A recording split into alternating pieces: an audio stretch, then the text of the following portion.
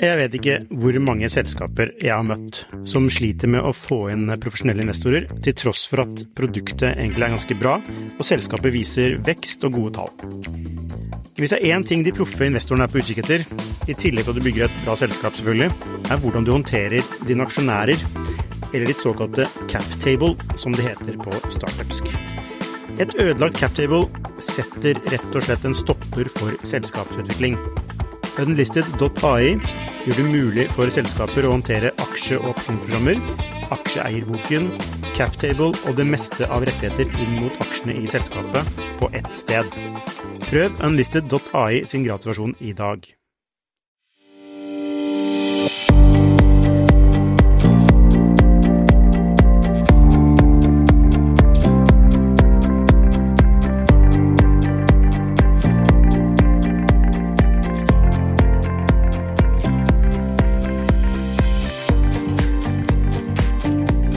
Hei og velkommen til Shifters podcast. Ukens gjest er en gründer som jeg tror de fleste kjenner selskapet til, nemlig Cutters. Og foran meg sitter han da, Kristian Solheim, som både er gründer og daglig leder. Velkommen, Kristian. Takk for det. Cutters har jo hatt en ganske kul reise, og nå er dere i 3 land. Yes, stemmer. Det er Norge, Sverige og Finland. Ja, og dere er kanskje, dere er også den mest hurtigvoksende frisørkjeden, kan man si det? Ja, stemmer. Men måten dere gjør det på er kanskje litt annerledes enn klassiske frisører. Ja. Så hvordan er det, hva er som spesielt med Cutters? Nei, vi har vel egentlig bare kuttet vekk alt det tradisjonelle du har i en vanlig frisørsalong. Og det var jo egentlig det som var tankegangen, at man skulle basically kutte vekk alt man fant i en vanlig salong, så hårvask, farging av hår, striping av hår, styling, alt dette her. Og så skulle man sitte igjen med én ting, og for vår del så var det en 15 minutters hårklipp til en utrolig bra pris. Og så skulle man kun fokusere på det, og gjennom da å gjøre det så skulle man skape sitt eget marked, og ikke gå direkte konkurranse med de andre. Så det har vært hele tankegangen. Ja, men man går jo i konkurranse, eller det vil si, dere konkurrerer jo ikke, men det er de som må begynne å konkurrere tilbake. Ja, og vi var jo veldig sånn, vi tenkte jo når vi startet at nå kommer sikkert alle til å kopiere oss med en gang, så husker vi var veldig redd for det og ville derfor vokse så fort som mulig, men enn så lenge så er det faktisk ingen som har begynt å gjøre det. Hvorfor tror du ikke de har gjort det? Jeg vet ikke, jeg tror det er vanskelig å omstille seg så fort når du er så vant til det du har holdt på med i så mange år. Så ja, og så er det et eller annet med, vi fikk jo også bransjen veldig imot oss, og det kan være mange grunner til, men jeg tror også en del av det handler litt om mindsetet som man har hatt i bransjen, og hvordan man er vant til å jobbe. Så jeg tror egentlig de som var der fra før av faktisk ikke hadde lyst til å jobbe på den måten vi gjorde det på før de så at det faktisk fungerte, og det kan ikke være for sent da. Ja. Det er en klassisk sånn utfordring med tanke på, altså som store selskaper har det med tanke på innovasjon, for de er jo bygget for å gjøre en ting, og så skal de plutselig gjøre noe annet. Ja, ja. Det er ikke så, altså fra ditt perspektiv så tenker du, ja, men selvfølgelig kommer de til å gjøre det, men fra deres perspektiv så kan de ikke bare gjøre det. Nei, så det er jo her, og det er jo vi selvfølgelig takknemlige for. Men vi skal komme tilbake til det litt senere, men det jeg har innsett, det er jo at dere har litt sånn samme dynamikk som dagligvarebutikker, at location betyr noe. Det er veldig viktig. Det er utrolig viktig driver. Og da er det sånn, man tenker jo at dagligvarebutikker er litt sånn, altså Rema er billigst, Kiwi er billigst, altså det er forskjellige sånn, men det som betyr noe er lokasjon. Hvem er nærmest din dør? Ja, det er helt utrolig viktig. Så, men det er litt interessant at du bruker dagligvarebransjen som eksempel også, for vi brukte jo mye det som, vi snakket jo mye om dagligvarebransjen når vi startet Cutters, for hvis du ser på frisørmarkedet så er det veldig fragmentert. Det er nesten bare sånn mom and pop shops, veldig få kjeder. Og det var jo kanskje litt mer sånn i dagligvarebransjen for mange år tilbake i tid også. Så vi har faktisk sett ganske mye på dagligvarebransjen, så vi tror jo at frisørmarkedet skal bli litt mer sånn at du har noen store kjeder, men oppi det så er jo selvfølgelig lokasjoner utrolig viktig, så vi har brukt ufattelig mye tid på å finne ut hva er en god lokasjon. Og det kunne vi selvfølgelig ingenting om til å begynne med, men det er jo noe ja, noe vi har brukt mye tid på, suttet mye på gatehjørner og telt folk som går forbi og alle disse tingene her. Ja, dette spennende, det skal vi komme tilbake til. Men du, hvis vi tar tilbake til start, altså når startet dere Cutters? Vi feiret 7 år på mandag, altså for par dager siden. Så det startet i begynnelsen av desember 2015.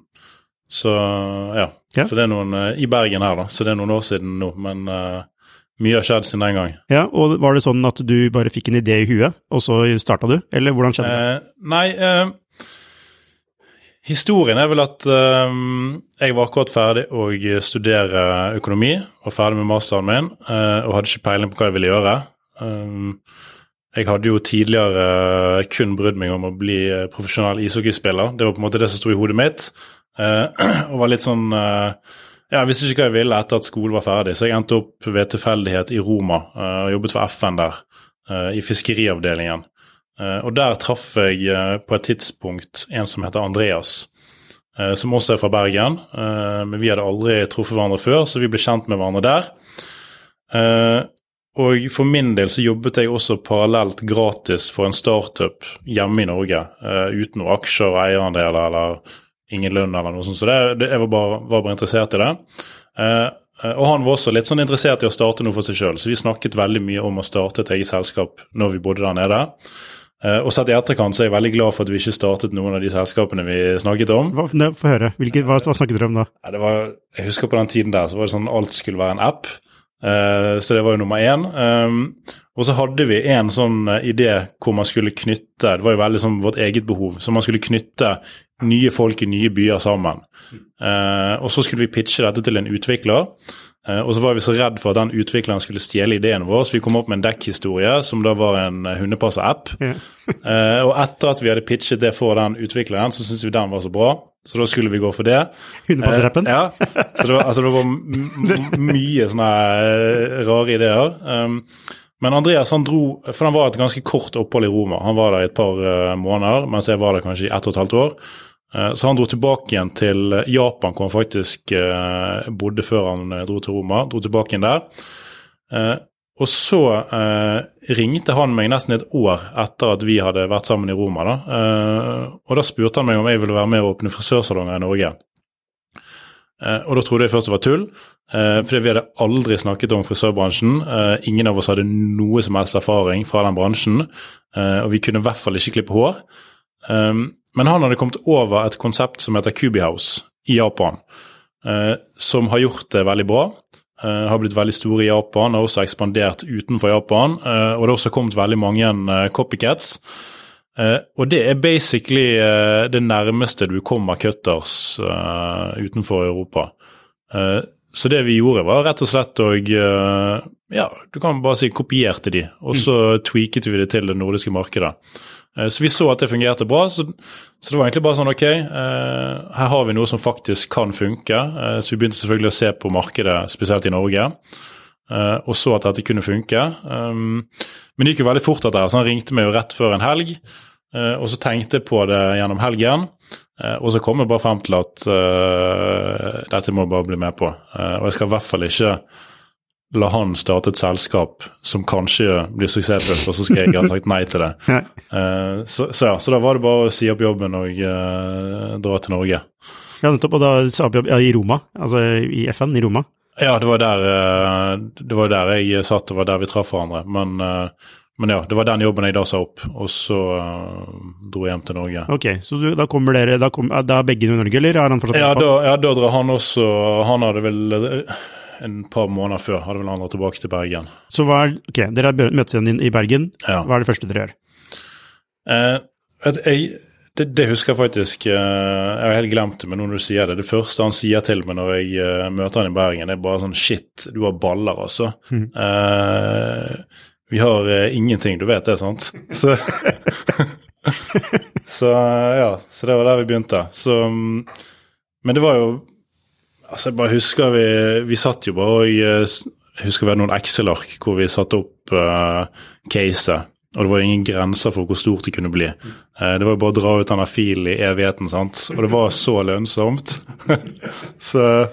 Men vi måtte bare begynne et sted, så vi vi fikk skrapt inn litt penger, for vi hadde jo ikke noe særlig å gå inn med selv. Vi brukte vel stort sett det vi hadde penger bare på å starte selskapet, og også starte eget holdingselskap. For det fikk jeg vite var lurt. Og det lurt? Ja, det lurt. Ja. Så ja, jeg vet om noen som ikke hadde gjort det, som angret. Men ja, så det var, sånne ting fikk vi opp, men så var jo det selvfølgelig disse klassiske tingene. Vi gikk til Innovasjon Norge. Synes vi hadde et bra samarbeid med de, jobbet bra med de, fikk litt penger av de, så det hjalp oss selvfølgelig. Og så fikk vi også litt penger fra noen investorer, men altså her snakker vi sånn, jeg tror vi snakker 150 000 i 2 runder. Så det var veldig sånn, det var veldig scrappy tilnærming, og det var, jeg husker første salongen, måtte vi bygge selv for hånd. Ja. Så ja. Men, hvem er disse investorene? Er det noen vi kjenner? Ja, 2 av de hadde jo akkurat startet, eller hadde akkurat solgt seg ut av Adams Matkasse. Ja, Lasse og Harald. Så de kjente til Andreas, som da er min medgründer. Så de kjente han fra før av. Så de investerte, og så investerte noe som heter Momentum Partners, som akkurat hadde vel startet opp. Så dette var vel deres første investering. Så er det Arve? Nei. Jo, Arve Fresvik er en av de, ja. Så det var deres første investeringer? Ja. Det var innertier, da? Ja, så det er jo... Så jeg tipper. Folk har tenkt at ja, det er bra folk har med. Da tar man det litt mer seriøst. Så vi, og det var vi opptatt av å kunne være rundt folk som har gjort lignende ting før, eller folk som er flinke. Så vi visste at det ville jo hjelpe oss også. Men så var jo det bare mye hardt arbeid og litt sånn fake it till you make it tilnærming i starten. Ja, for dere bygde den første frisørsalongen for hånd. Ja. Så, hvor var den lokasjonen?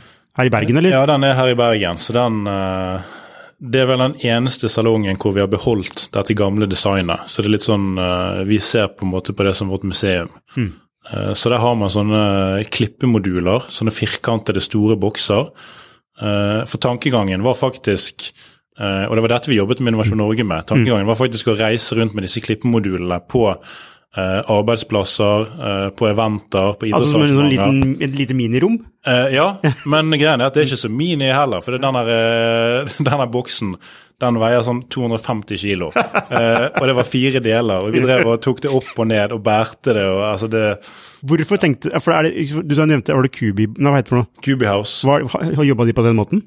Nei. Så hvorfor tenkte du? Nei, altså, for oss var det litt sånn, selvfølgelig, vi bare tenkte mange forskjellige ting, og så visste vi at også selvfølgelig, hvis du skulle jobbe med Innovasjon Norge, så kanskje du kan ikke få tilskudd eller støtte til å lage noe helt likt som alle de andre har. Nei. Så du måtte jo være veldig sånn kreativ, men vi vurderte faktisk lenge å gå for en løsning hvor vi egentlig fokuserte på å klippe kunden hjemme hos seg selv. At vi gikk hjem til kunden og klippet de der. Hjemmefrisørene. Ja, men da kunne du selvfølgelig ikke ta med denne 250 kilos boksen. Men ja, så... Du sa med Innovasjon Norge var interessant, fordi at dere måtte liksom, for de har sånn her innovasjonsgrad. Ja. Er det ikke det? Altså, det må være noe innovativt. Altså, du får ikke støtte hvis du skal bygge noe som er helt likt alt annet. Ja. Så du må ha en eller annen tweak, det må være et eller annet innovativt med det for at de skal kunne gi det støtte. Så slik Cutters er i dag, ville dere ikke fått støtte på? Nei, det tviler jeg på. Du kunne kanskje fått støtte på noe av tekken. Der kunne du kanskje fått støtte, men å åpne en frisørsalong, det tviler jeg på, altså. Men hva tenker du om det?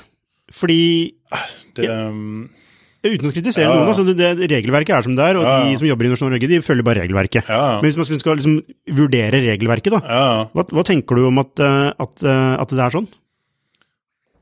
Jeg synes det er vanskelig å si, men det som er helt åpenbart er jo at folk vil jo bare prøve å gå rundt det.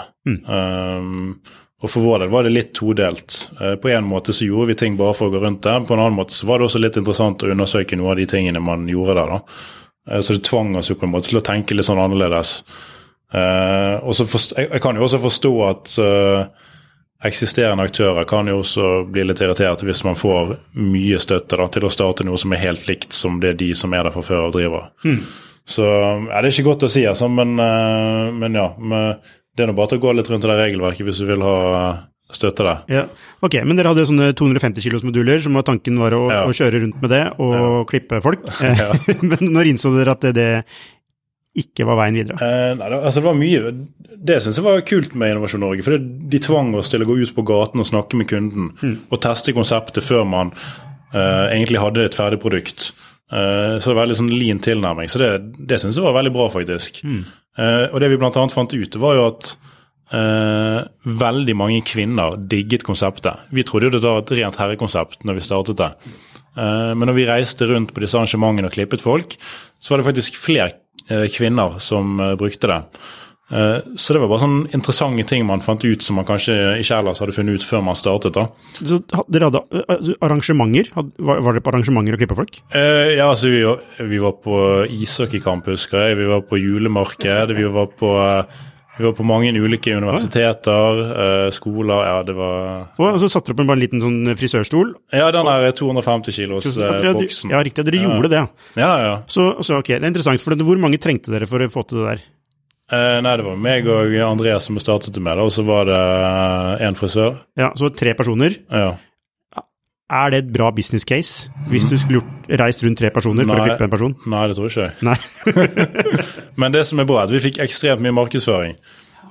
Så utrolig mange fikk jo vite hvem vi var. Hvem er disse som reiser rundt med denne boksen på alle steder og klipper. Så vi fikk veldig mye markedsføring på det. Så når vi åpnet første salongen i Bergen, så var jo det mange som hadde hørt om det og kjente til det. Så det var jo på mange måter en sånn oppbygging egentlig, ble jo det, til den første salongen. Og så var vi jo veldig aktive på spesielt Instagram, så da hadde vi satt opp en Instagram-konto, og så tok vi bare kontaktet egentlig alle folkene vi fant med over 2000 følgere. De bare kontaktet vi, og så skrev vi at vi har startet et dritkult konsept, mest populære salongen i landet. Det var selvfølgelig ikke det på det tidspunktet. Vil du komme og ha en gratis klipp mot at du legger det ut på din egen kanal? Og så var det selvfølgelig noe som ikke svarte, men veldig mange svarte og kom til oss. Så det var jo på en måte, det var på mange måter sånn vi bygget denne merkevaren til å begynne med. Så, ja. Ja, ok. Og da den første salongen åpner, er det som renner folk ned dørene? Nei, men det var det vi sa. Ja. Okay. Så, men de gjorde ikke det. Men det var veldig mye venner og familie, spesielt i begynnelsen. Men vi sto jo veldig mye utenfor salongen og delte ut flyers, kaffe, dro folk inn i salongen. Og så tror jeg folk ble fornøyd, folk hørte snakk om det.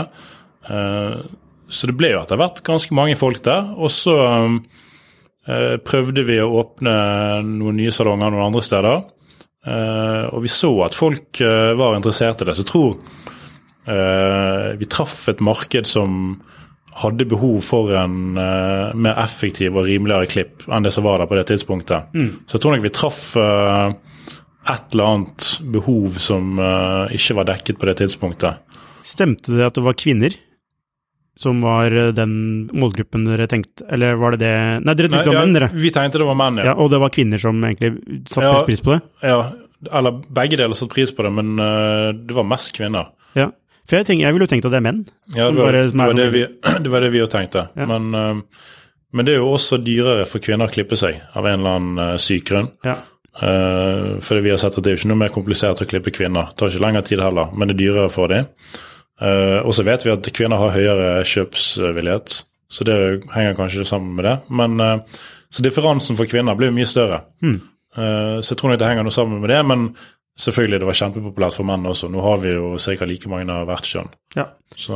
Ok, og da prisen er, når dere starter, så er prisen 299, eller? Ja. 299. Nå er den vel 349 nå? Ja, den er 399. Den er 399, ja. Ja, så men det har vært mye... Han har egentlig bare fulgt prisutviklingen, egentlig, i samfunnet. Ok, det er en ganske sterk 30. Relativt til konkurrenter så ligger han sikkert på det samme. Ja, nettopp, ikke sant? For det er jo det hele poenget. Ja. Relativiteten til konkurrenter. Ja, så det ligger sikkert på det samme. Men det var jo det var nok trolig sånn prissjokk i markedet. Men vi måtte jo jobbe veldig mye med denne, ok, kan du få en... Ser du bra ut? Ja, kan du få en bra opplevelse, og også spesielt det der med denne 15-minutteren. Det var jo veldig mange som var sånn, ok, hva skjer hvis man bruker over 15 minutter, bare stopper man midt i klippen hvis man ikke er ferdig, eller må man betale mer? Så var det veldig mye sånn man måtte lære opp kunden. Så vi stopper selvfølgelig ikke midt i klippen. Du får Du får den klippen du vil, og du betaler på forhånd, og noen ganger tar det mer enn 15 minutter, noen ganger mindre. Jeg vil tenke at det noen innkjøringsproblemer. Altså, en ting, altså, som du sier da, 15 minutter, frisører, som du må, for du må jo bruke frisører, for du klipper ikke du, ikke sant? Nei. For ingen, på 15 minutter. Nei, absolutt ikke. Nei. Så det er en ny måte å jobbe på, vil jeg tro. Ja. Så det må ha skjedd en del ting som ikke burde skje, sikkert. Ja, men det er jo det som er interessant, at det er ekstremt mye du kan kutte som ikke har med hårklippen å gjøre. Ok. Så det er så mye tid både før og under og etter klippen som du bare kan ta vekk, og så sitter du igjen med hårklippen. Ja, og er den ofte rundt 15 minutter uansett? Ja, han trenger i hvert fall ikke være veldig mye mer hvis du tar vekk alt av det andre. Du kan bare tenke deg hvis du går inn i en tradisjonell salong, så er jo det, du vil komme inn og så vil du kanskje få litt kaffe, du sitter der og venter, og så tar du kanskje få en hårvask, og så tørker de håret ditt, og så venter du litt til, og så kommer du til stol, og så skal du begynne å klippe, og så får de kanskje inn noen andre kunder som skal bestille en time, eller de skal selge produkter til noen andre. Så har du gående. Så hvis du bare tar vekk alle de tingene der, så vil du jo hente ekstremt mye tid bare på det. Hvordan er verdiforslaget for frisørene? Tjener de mer på å klippe på den måten her, eller tjener de mindre, eller hvordan er det? Ja, altså det er to ting vi har vært ekstremt opptatt av fra dag én, og det ene er jo dette med kunden. Vi må være det beste stedet for kunden, fordi de kan gå utrolig mange steder, og så må vi være det beste stedet for frisørene, fordi de kan også jobbe veldig mange steder, og vi må ha utrolig mange folk hvis dette skal funke. Så vi har jo egentlig hele tiden vært utrolig opptatt av og jobbet veldig mye med at vi skal ha bedre betingelser enn andre steder. Så vi har, som en av tingene da, så har folk hos oss, de har bedre lønn enn snitt i bransjen. Vi har også jobbet mye med dette her med kjemikalier, så vi har jo ikke disse kjemikaliene som andre salonger har. Og det er vel sånn, jeg tror nesten 40% må slutte på et eller annet tidspunkt på grunn av problemer med kjemikalier. Så det kan være både knyttet til farging av hår, men også dette med vask. Så du får mye sånn eksem på hender og problemer med pusten og så videre. Så det er mange sånne ting som vi ikke har som gjør at folk som gjerne ikke kan jobbe i en tradisjonell salong lenger, kan jobbe hos oss. Så det er mange fordeler med å jobbe hos oss også. Så, ja, ok. Så de tjener bedre, men de må jobbe mer? Nei, de må ikke jobbe mer. Må de ikke? Nei. Nei, for jeg har vært på sånne cutters, og da er det jo sånn, det er jo line-up, altså veldig sånn smooth line-up. Ja. Kommer ny kunde, og det er... Ja, du vil nok trolig ha flere kunder enn du har i en tradisjonell salong, det vil du nok. Ja.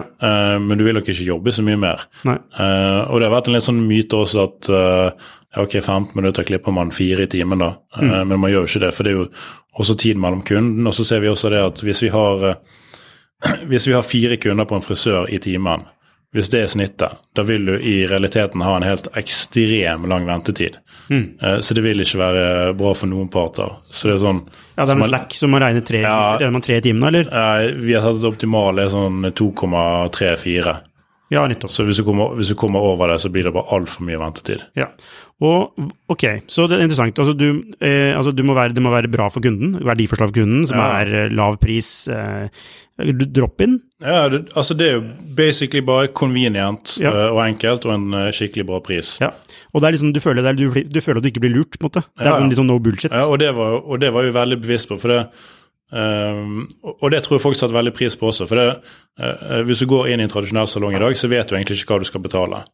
Og du betaler etter at du er ferdig, så det er en overraskelse egentlig hva du kommer til å betale. Alltid en negativ overraskelse. Ja, sånn, og så avhenger det av hvem som klipper det, hvor mange års erfaring den personen har, hva for en hårklipp hadde du, jo da blir det så dyrt, og så spør de kanskje om du vil ha noe i håret, og så finner du ut at du må betale for det på slutten. Så tanken var bare sånn, ok, vi skal ha en pris, du skal betale på forhånd, og det er bare sånn superenkelt. Du vet hva du betaler, og du vet hva du får. Ja. Og nettopp, ikke sant? Så det er verdiforslaget til kunden. Verdiforslaget til frisørene er altså mindre yrkesrelaterte skader i forhold til eksem, kjemikalier og sånn, bedre enn snitt bransjelønn. Ja, ikke sant? Riktig. Og så tror jeg folk bare synes jeg tror også folk bare tenner på det å jobbe i et selskap som har store mål og ambisjoner, og du kan jobbe mange steder både i Norge og også reise andre land. Så jeg tror også folk tenner på det, og det er jo gjerne sånn, hvis du vokser fort, så er det også mye karrieremuligheter, så det spiller jo også inn. Ja, så hvis man vil reise til Sverige eller Finland i jobben? Da er det bare til å reise. Andre land. Ja, ok, og så er det jo da dette med, altså dere må treffe på kunde, må treffe på frisør, og så må dere treffe på, som vi var litt inne på, lokasjon. Ja, det må vi. Hvor viktig er lokasjon? Det er veldig viktig. Fra 1 til 10, hvor viktig er det? Ja, alle de 10. Ok, nettopp, ja. Alle 10. Så Men ja, lokasjon kjempeviktig, og så jo den avveiningen, sant? Hvis du skal Prime, så må du betale mer enn hvis du skal ligge på en sidegate. Så du må jo få såpass mye mer volum av å ligge Prime at det lønner seg, og det ser vi at det gjør for vår del. Ja, ikke sant? Hvordan ser et sånt regnestykke ut da? Sånn, bare tenkt regnestykke. Det må være, altså Prime, hva det for noe? Type Karl Johans gate? Ja, eller torget? Altså, det vi ser vår Prime, det jo det aller beste vi kan være på, det store kjøpesentre som ligger utenfor sentrum. Ok, Sandvika Storsenter da. Sandvika Storsenter, og det var det jeg skulle også til å si. Hvis du også i tillegg har bra kjøpekraft i området, så det sånn sweet spot for vår del. Så Sandvika Storsenter igjen, i Bergensområdet har du Lagun Storsenter. Så det de der aller beste stedene, og da vet vi vet at vi kommer til å gjøre det ekstremt bra før vi har åpnet. Hvorfor det, hvorfor er det noe dere har tenkt ut, og så var det riktig, eller var det noe dere fant ut? Eller? Ja, det har vi funnet ut at altså, vi trodde jo til å begynne med, så trodde vi det kun handlet om mennesker som går forbi lokasjonen. Det var det eneste vi trodde var viktig. Trafikk. Ja, trafikk. Så vi satt veldig mye på egentlig alle gatehjørner, alle kjøpesentre, så bare telte vi folk, og så vi på statistikk også i området, på hvor mange som gikk forbi gatene eller inne på kjøpesentrene. Og det var kun det vi brydde oss om. Men så fant vi etter hvert ut at ja, det betyr noe, men det betyr enda mer hvor mye penger folk legger igjen i området. Ja. Og kjøpesenter jo veldig enkelt, for der har jo du veldig mye tilgjengelig statistikk. Og folk drar spesifikt til kjøpesenter for å bruke penger. Ja, som en destinasjon. Ja, på gatelokasjoner, og også sånn type togstasjoner og sånn, så kan du ha veldig mye folk som går forbi, men det betyr ikke at de skal legge igjen penger. De går egentlig bare fra A til B forbi. Ja, for vi klipper ofte barna på Cutters. På Sandvika Storsenter, jeg bor rett ved. Ja. Og da det sånn der, ok, da setter jeg dem, så mens de klipper seg, så drar jeg og handler noe greier i sportsbutikken. Så ikke sant? Det bare sånn, det så convenient da, i en større pakke. Betyr det noe, liksom? Ja, du jo på en måte folk jo i det mindset at de drar til en destinasjon for å bruke penger og tid. Da vil vi få gjort det så mye som mulig. Ja. Så det at vi der, det ser vi viktig for oss. Så det vi ser at områder med for eksempel kjøpesenter med høy omsetning bra, og så ser vi også at jo høyere kjøpekraft i området, jo bedre gjør vi det. Nettopp. Hvorfor det sånn, tror du? Vanskelig å si, men jeg tror også noe av det henger sammen med at områder med, det vi har sett at områder med høy kjøpekraft også har høyt prisede konkurrenter, så det spiller jo inn. Og så det vanskelig å si på de andre tingene, altså, men det en interessant greie, det helt motsatt av det vi trodde. Så. Ja, nettopp. Og måten dere finner ut av på egentlig bare å prøve, altså det bare sånn... Ja, det har vært prøvinger. Jeg vet ikke hvor mange selskaper jeg har møtt som sliter med å få inn profesjonelle investorer, til tross for at produktet egentlig ganske bra, og selskapet viser vekst og gode tall. Hvis det en ting de proffe investorene på utkikk etter, i tillegg til at du bygger et bra selskap selvfølgelig, hvordan du håndterer dine aksjonærer, eller ditt såkalte cap table, som det heter på startupsk. Et ødelagt cap table setter rett og slett en stopper for selskapsutvikling. Unlisted.ai gjør det mulig for selskaper å håndtere aksje- og opsjonsprogrammer, aksjeeierboken, cap table og det meste av rettigheter inn mot aksjene i selskapet på ett sted.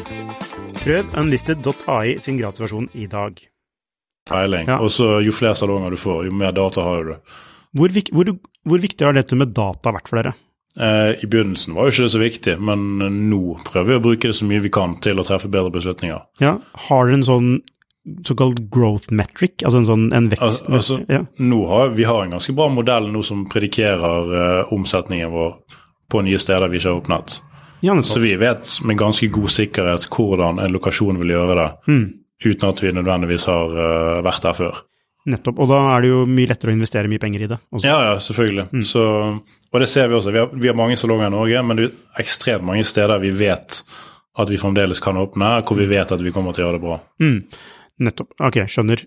Men dette jo interessant, så hva vil du si på, altså hva vil du si på potensialet her i Norge? Altså hvis vi snakker i prosent av det dere i dag, hvor mye vekst kan dere ha i Norge? Det vanskelig å si, men vi ganske sikre på at nå har vi 92 salonger i Norge. Vi ganske sikre på at du fint kan i hvert fall opp til 150. Og så det etter det, da det sånn, da vet man ikke. Man kan også ha mer, men da det litt vanskeligere å si. Hvor mange dere i Sverige? 12, og så vi 13 i Finland, åpnet akkurat en ny i Finland. Ja. Så... Kan det stemme at dere på Kastrup også? Vi hadde en salong der som ble lagt ned når pandemien kom. Ja. Så men der hadde vi en salong, så vi hadde en salong i Danmark. Og den var ganske bra på topplinjen. Jeg tror han hadde sånn 2 millioner i leie, helt syke leiepriser der. Ja. Men det var en ganske bra salong for oss, så jeg tror på det der flyplasskonseptet å kunne ha salonger på flyplasser. Ok, dere har 12 i Sverige. Hvordan går dere fra 12 til 100 i Sverige? Ja, det jo basically prøve å gjenskape det man har gjort i Norge. Men vi ser jo at det vanskeligere å gjenskape suksessen for hjemmemarkedet enn i nye markeder. Hvorfor det? Nei, du må jo egentlig bare begynne på nytt da. Jeg tror veldig mange ser det at det mye vanskeligere å gjenskape det du har gjort i et marked. En ting å faktisk klare det i et marked, men så skal du klare det i veldig mange andre markeder også. Men kan ikke dere bare liksom bruke den modellen dere har, dataen dere har? Jo, altså, vi tror jo på det, så planen var jo å rulle ut nye nå. Nå har vi spesielt Finland nå, så har vi flere som signet, som åpner nå ganske snart. Og så har jo ting har vært litt på vent for vår del, for man har hatt respekt for den perioden vi har vært gjennom. Vi har vært gjennom 2 år med pandemi. Så vi har jo ikke vært helt sånne villbasser på ekspansjon i den perioden, for det har vært mye usikkerhet. Man har vært faktisk helt stengt ned, som har gjort at man har vokst roligere, eller saktere enn man ellers ville gjort da.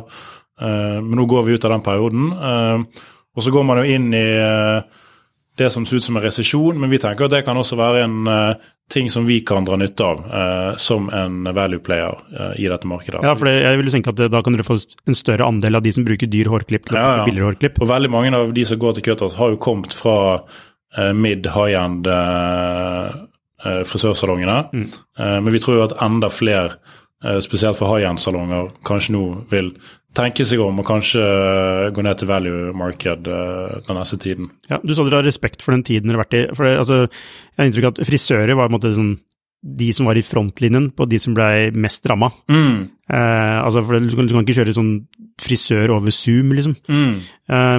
Og du var jo mye i media også, rundt disse tingene.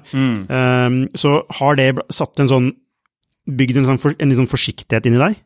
Har det Nei, jeg vet ikke om det bygd en forsiktighet, men jeg tenker man burde ha respekt for de omgivelsene man står i. Så det vel mer at man ser noen ganger så kan man vokse ekstremt mye, og det lurt å gjøre det, mens andre ganger så burde man kanskje tråkke litt på bremsen på grunn av det som står rundt deg.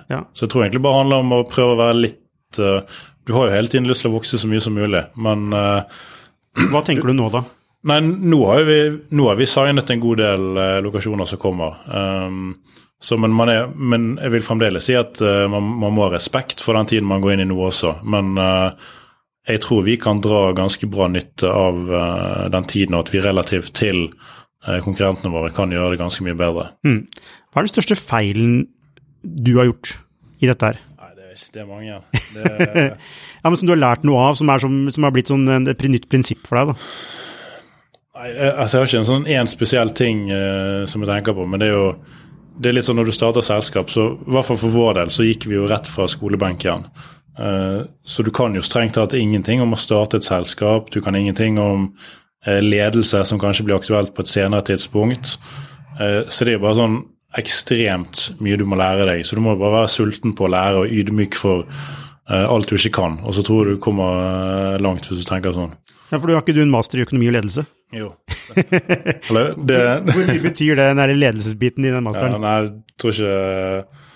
Altså det du lærer på skole, jeg vet ikke hvor mye det egentlig betyr, annet enn at det er et bevis på at du er villig til å gjøre jobben. Men ja, du må bare lære deg alt in real life. Hva har du lært om ledelse? Det jeg har sett er jo at eller for det første så tror jeg man som gründer kan komme ganske langt i selskapet sitt uten å være borte i ledelse i det hele tatt. For i begynnelsen gjør jo du absolutt alt sammen selv, og du får kanskje inn etter hvert noen folk, men da jobber dere ganske tett i et team, og du gjør dine oppgaver som du er god på, og de gjør sine ting. Men så har jeg jo sett at etter hvert så blir det mer og mer mennesker, og du får etter hvert kanskje et management-team, ledelsesteam, og de trenger oppfølging igjen. Så det er jo da du ser at ok, shit, nå må jo man klarer å faktisk ta det steget fra gründer til leder, og utvikle seg i takt med selskapet. Og det noe jeg selvfølgelig har brukt mye tid på og vært veldig obs på, og som jeg har også stor respekt for. Og du ser jo også veldig mange gründere forsvinner gjerne ut av selskapet etter hvert, enten fordi de ikke klarer det skiftet, eller fordi de rett og slett ikke trives med det. De har ikke lyst til å gjøre det. Så jeg har vært veldig opptatt av å snakke og lære av folk som har gjort lignende ting før. Og så det bare å være åpen med ledergruppen sin og få hjelp av hverandre og gi hverandre ærlig feedback. Helt ærlig, hva morsomst? Å være gründer og bygge noe nytt, eller å være leder? Jeg synes denne mellomtingen, hvor jeg kan gjøre begge deler, er kul. Så sånn som nå, altså det var dritgøy å bygge det fra null, men jeg har jo ikke lyst til å gå tilbake igjen og gjøre den der, for det skikkelig mye drittjobb du skal gjøre. Det var kult den gangen, men det er mye jeg ikke har lyst til å gjøre en gang til. Og det jo alltid mye usikkerhet, men det jo ekstremt mye usikkerhet når du står der med sånt null lønn i mange år, og du har ikke peiling på om det kommer til å gå bra eller ikke, og alt du bare må gjøre. Så jeg synes, hvis jeg kan velge, så vil jeg heller velge der du faktisk er kommet litt lenger, og både kan videreutvikle selskapet, og også kan ta den lederdelen. Så jeg synes en mix kult, så jeg synes det kjedelig hvis du kun gjør ene delen. Så den altså å ha en litt sånn tryggere base å jobbe fra, og altså fordelen med ledelse er at du kan jo på en måte eksponentielt utvide kapasiteten din gjennom andre, hvis du er en god leder da. Hvordan vil du karakterisere din type ledelse? Altså hvis jeg hadde spurt om for 2 år siden, så hadde jeg sikkert sagt jeg vet ikke. Nå har jeg fått jobbet litt mer med det, men jeg ser at jeg er veldig på denne at jeg gir frihet under ansvar. Så jeg er veldig bevisst på at jeg må få inn bra folk på teamet mitt, og de skal jo da helst være veldig mye bedre enn alle de andre som er der på det de skal gjøre. Så jeg kan gjerne sitte med de og sette konkrete mål, men de skal jo være personen som forteller meg hvordan man når det målet.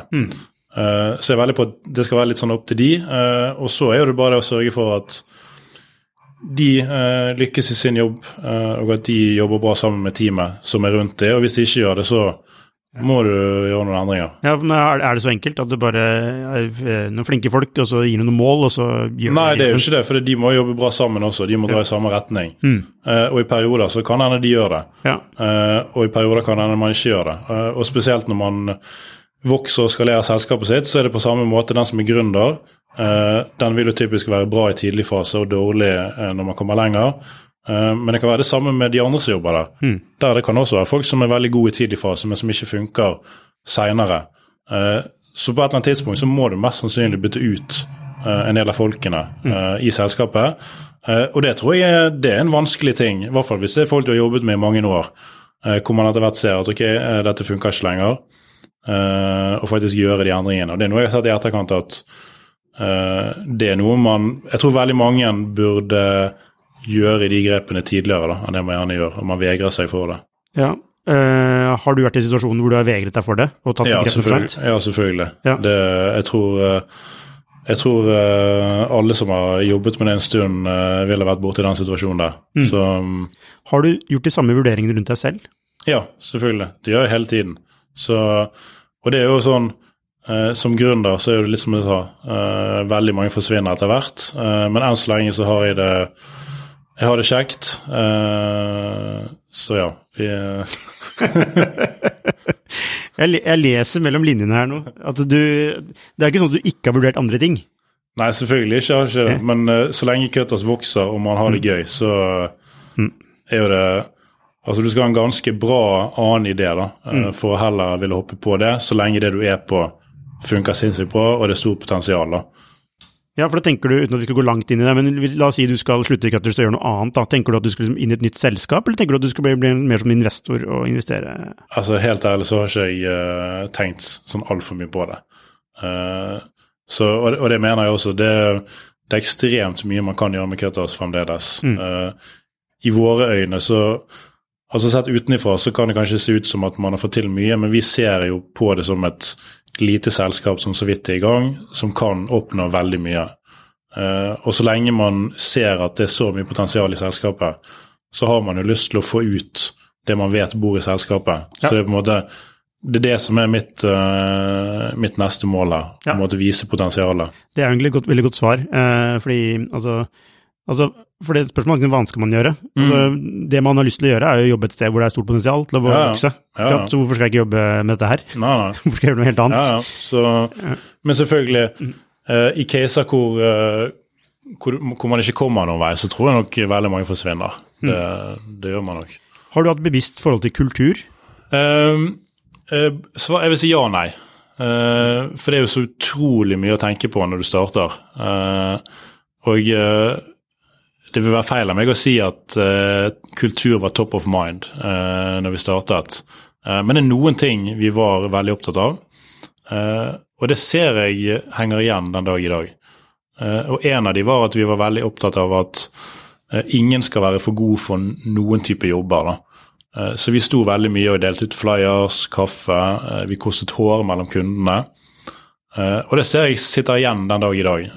Så hvis vi for eksempel skal rekruttere en ny person til ledelsesteamet, jeg trenger ikke være med i prosessen en gang, da vil folk sitte der og snakke om viktigheten da, av at man har folk som kan bli skitten på hendene, og som tør å gjøre drittjobben. Uten at man nødvendigvis skal stå og koste hår i salongene, men det likevel det mindsetet som vi bare ser henger igjen, fordi vi fokuserte på det i begynnelsen da. Så det synes jeg kult å se. Så hvis man der nå at man starter et eget selskap, så tror man får mye igjen av å være bevisst på den kulturen man vil ha da. Så jeg skulle ønske vi kanskje hadde vært enda mer bevisst på det den gangen. Og utover det så har jo kulturen mye blitt til av ting som har skjedd. Så vi var veldig på denne, vi skal snu bransjen opp ned, vi skal bli størst, vi skal være best for kunden og frisørene. Altså en underdog-posisjonen? Ja, hele den der, og vi fikk bransjen veldig mye mot oss, så det var kutters mot resten av verden. Det er en perfekt situasjon å være. Ja, altså hele det der skapte en eller annen slags kultur uten at vi nødvendigvis bevisst tenkte at nå skal vi skape kutterskulturen, men det på en måte, det ble en del av kulturen. Så det er litt sånn, altså den rebellen. Ja, det er rebellen som skal vise verden at vi er bra nok.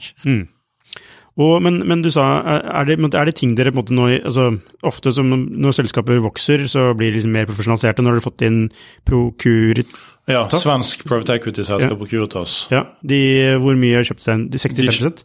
Ja, så de kom inn sommeren 2019. Ja, og så de sitter jo egentlig på 2/3 av selskapet, de. Ja. Men ikke helt 2/3. Nei, så de kom inn, så da jobber man jo med de, så da går man jo fra å kunne gjøre akkurat som man vil, til å også skulle ta hensyn til noen andre. Så ting blir kanskje litt mer profesjonelt, litt mer rapportering, og så får man litt mer input fra folk som har vært borte lignende ting før, og så bare prøver man sammen og... Ja, for hvordan det å forholde seg til disse svenske... altså Procuritas, altså det blir altså den største endringen jo bare at du i det hele tatt får noen å forholde deg til. Det jo egentlig den største endringen, og spesielt de som jobber på økonomidelen, de vil jo få det vel kanskje de som merker størst forskjell, for de må jo plutselig rapportere til noen andre. Men samtidig så får man jo også inn folk som har vært borte i lignende ting før, og som jobber med andre selskaper, som gjerne er borte i samme type utfordringer. De har kanskje et bra nettverk. Er det ting dere har vært uenige med dem om? Ja, selvfølgelig. Ja, og hvordan løser man det, når de er største eier? Nei, de er faktisk veldig opptatt av at selskapet skal drives på egen hånd. Så det som ledelsen i Cutter sier, og det jeg sier til det veier veldig tungt da. Så de har veldig respekt for den der at vi er her for å hjelpe, men vi skal ikke drive selskapet, for da kunne de gjort det selv. Men de kommer med bra input, og som regel så finner man en slags enighet til slutt, så det har ikke vært noen sånne store krangler eller sånn, men selvfølgelig man er ikke enige om alt. Hva er et eksempel på bra input som de har kommet med, som har løftet selskapet? Nei, Det er vanskelig å si hva de har gjort, men jeg husker en ting de kom med, det var at med en gang vi begynte å jobbe med det var at la oss fokusere på noen få land og gjøre det skikkelig bra, I stedet for å åpne I 20 land samtidig, som det kan hende vi hadde gjort hvis vi ikke hadde begynt å jobbe med de, og så er det umulig å si hva som hadde skjedd. Det kunne gått bra det også, men det kan også tenkes at man hadde spredd seg såpass tynt at man hadde begynt å slite. Så er det nok litt med den der litt mer sånn prioritering på hva som faktisk det viktige. Ja, apropos det, dere åpner altså dere jo I Finland og I Sverige, dere skal, hva satser dere mest på? Det Sverige? Først, Nei, begge det da. Like mye, så dere har signet masse nye lokasjoner nå. Ja. Dere også lønnsomme. Ja, det jo også en veldig unik ting da, med å starte selskap når du ser på Cutter. Så vi har jo tjent penger fra dag 1. I begynnelsen så henger det selvfølgelig sammen med at vi selv hadde null I lønn. Det hjelper jo, men vi så det at vi klarte å begynne å tjene penger på salongene veldig tidlig. Og så vi var scrappy I begynnelsen, og vi brukte ikke mye penger på salongene. Det forresten morsomt, hvis du ser bilder av de første salongene våre. men vi har klart å tjene penger på salongene fra dag 1.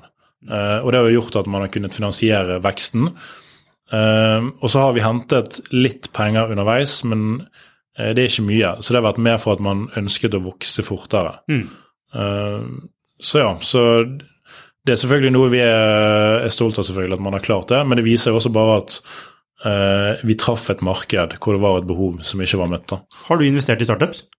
Ja, noen. Ja. Hvor viktig lønnsomhet for deg? Jeg synes det viktig, og så kan man jo sikkert si at man har vært en del år nå hvor det kanskje ikke har vært så verdsatt.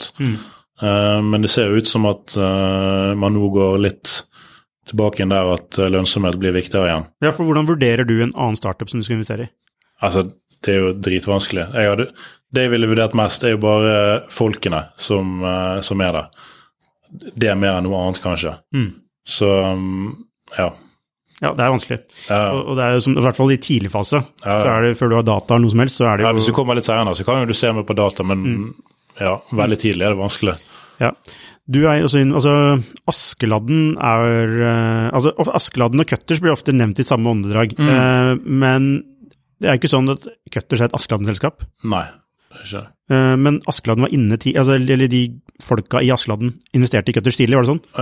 Ja, så vi fikk inn...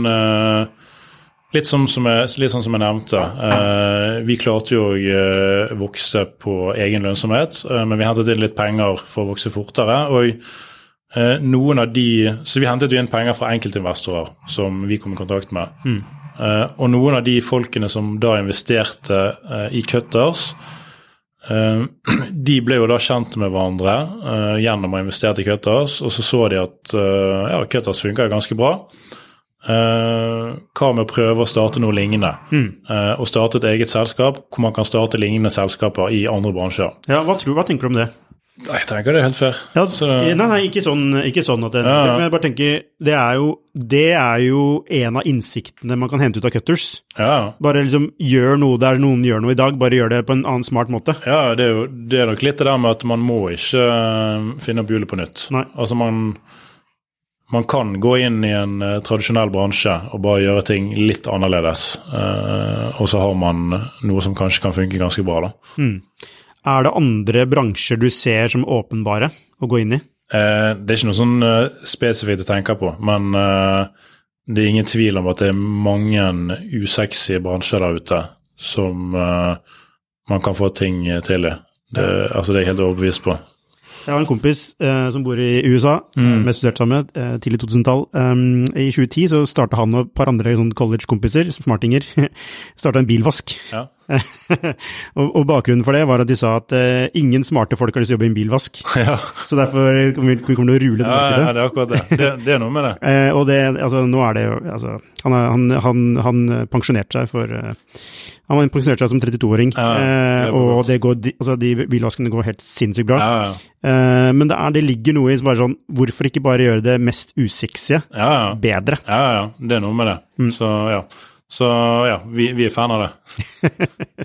Yes, ok. Hvis vi skal avslutte nå, eller avrunde nå, hvis du skal gi noen tips til de som kommer etter deg i løypa, i gründerløypa, hva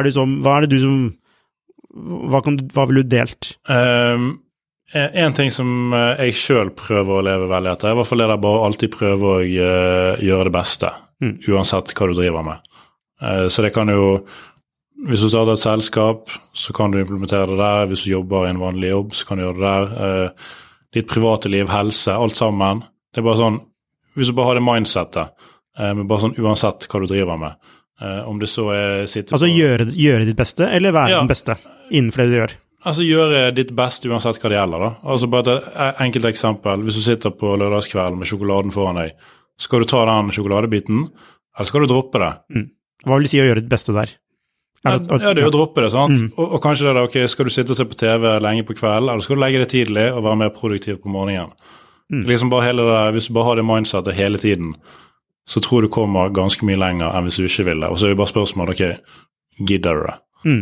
Så det er egentlig å gå inn i friksjonen, faktisk? Ja. Det er jo mye det der gjøre det du egentlig ikke vil, men som du vet. Altså du vet at det er det beste for deg, men du vil egentlig ikke gjøre det. Så du er ikke en som spiser sjokolade og legger deg sent? Nei, det prøver å unngå veldig, ja. Ja, ikke sant? For det men jeg er ikke noe perfekt, men jeg er veldig sånn her, jeg prøver sånn, uansett hva det gjelder, så prøver jeg å bare gjøre det beste. Ja, fordi hvor viktig er disse prinsipper for deg i hverdagen? Altså for meg er det kjempeviktig. Så ja, jeg elsker å teste nye ting, og det jeg ser funker, det holder meg til, og så, så det både helse og trening og jobb og alt sammen. Ja, for har du noen andre prinsipper rundt, altså dette med privatliv, altså det er mye jobbing. Jeg vet ikke om du har familie og barn? Vi har ikke barn, vi har en liten hund. Ja, ok, det er som å ha et lite barn, i hvert fall i starten. Er det sånn, hvordan tenker du den balansen mellom det å jobbe og det å bruke tid på ting som ikke er jobb? Jeg tenker at det er lurt å være bevisst på det. Men det er litt av det som vi er inne på, sant? Og litt sånn som Curtis kommer også, hvis du kutter vekk, utrolig mye ting du kan kutte vekk da, som gjør at du får mer tid. For eksempel det som er på TV. Hvis du bare slutter å se på TV, det er så utrolig mye tid du får. Og bare det, hvis du trener hver dag, hvor mye mer energi du får, hvor mye mer på du er. Det tar litt tid, men du har mye mer energi til å gjøre alle de andre tingene. Så det er bare sånn småting, også det der å legge seg tidlig, få gjort mye mer på morgenen, mer pigg. Utrolig mye sånn småting du kan gjøre som gjør at du får mye mer energi og overskudd i hverdagen, både til privatlivet, men også jobben. Hva er det du koser deg med da, som ikke er jobb? Nei, det er et godt spørsmål. Hva er det? Man kan jo kose seg uten å se på TV og spise godis. Ja, er det ishockey? Nei, jeg bruker ikke så mye tid på det, men det henger jo veldig igjen. Altså, jeg prøver å trene hver dag. Det gjør jeg jo. Så jeg prøver å oppfordre folk som også sitter på kontoret til å trene. Trene gjerne i hverdagen også. Hva gjør trening med deg? Det gjør bare at du får altså en ting er selvfølgelig at du blir i bedre form, men en annen ting som vel så viktig er at du får, jeg vet ikke, du får et kick, det blir som en restart på dagen, så hvis du trener midt på dagen og går tilbake på kontoret, så er det akkurat som om du begynner dagen på nytt. Så du får på en måte, ja, det blir en slags meditasjon egentlig, så veldig fan av det. Ja. Største utfordringen til Cutters fremover, hva er det? Det er å klare å gjenskape det samme som man har gjort til nå i Norge i alle nye land. Hva er den største, altså hvis du ser i fremtiden, og så ser du at det feilet fullstendig, hva gjorde dere som gjorde at det feilet? Det hadde jeg visst det, så vi vil ikke gjøre det. Nei, egentlig for å unngå, men du var litt inne på det, med fokus. At det ikke går på mange steder samtidig. Dere har en modell nå som funker i Norge, så er det spennende å se om den funker i andre land. Men er det noen ting er det noen antagelser som dere er usikre på? Nei, men det er jo litt av det samme fokus. Det er jo vi har vært veldig på dette med å klare å si nei også. For du har jo veldig lyst til å starte 1000 andre ting når du driver og starter selskap, og du ser at det er mange ting man kan hoppe på. Men for vår del har det handlet vel så mye om å klare å si nei til ting. Så det er litt av det med å klare å se hva er det du faktisk er god på. Hva er det som er kjernen i det du leverer, og så faktisk klarer å holde seg til det. Og jeg sier ikke at du ikke skal videreutvikle deg, for hvis du aldri videreutvikler deg, så vil jo det ut til slutt da også. Men det er et eller annet med det da faktisk klare å si nei til andre ting og holde seg til kjæren da. Er du enig i at det er gründerens største kamp? Ja, det er nok en av de, ja. Kristian Solheim, tusen hjertelig takk for at du delte din innsikt rundt Cutters med oss, og ønsker deg masse lykke til videre med både fri privatliv uten sjokolade og ikke minst Cutters. Takk for det. Hei, hvis du likte denne episoden, så abonner på den, og gi den gjerne en 5-stjerners rating med dine tanker. Hvis du er interessert i temaene vi tar opp på denne podcasten, så anbefaler jeg deg å gå inn på skifter.no, og hvis du mener vi fortjener det, så kan du gjerne støtte oss ved å abonnere på Skifter. Takk for at du hørte på, så ses vi neste uke.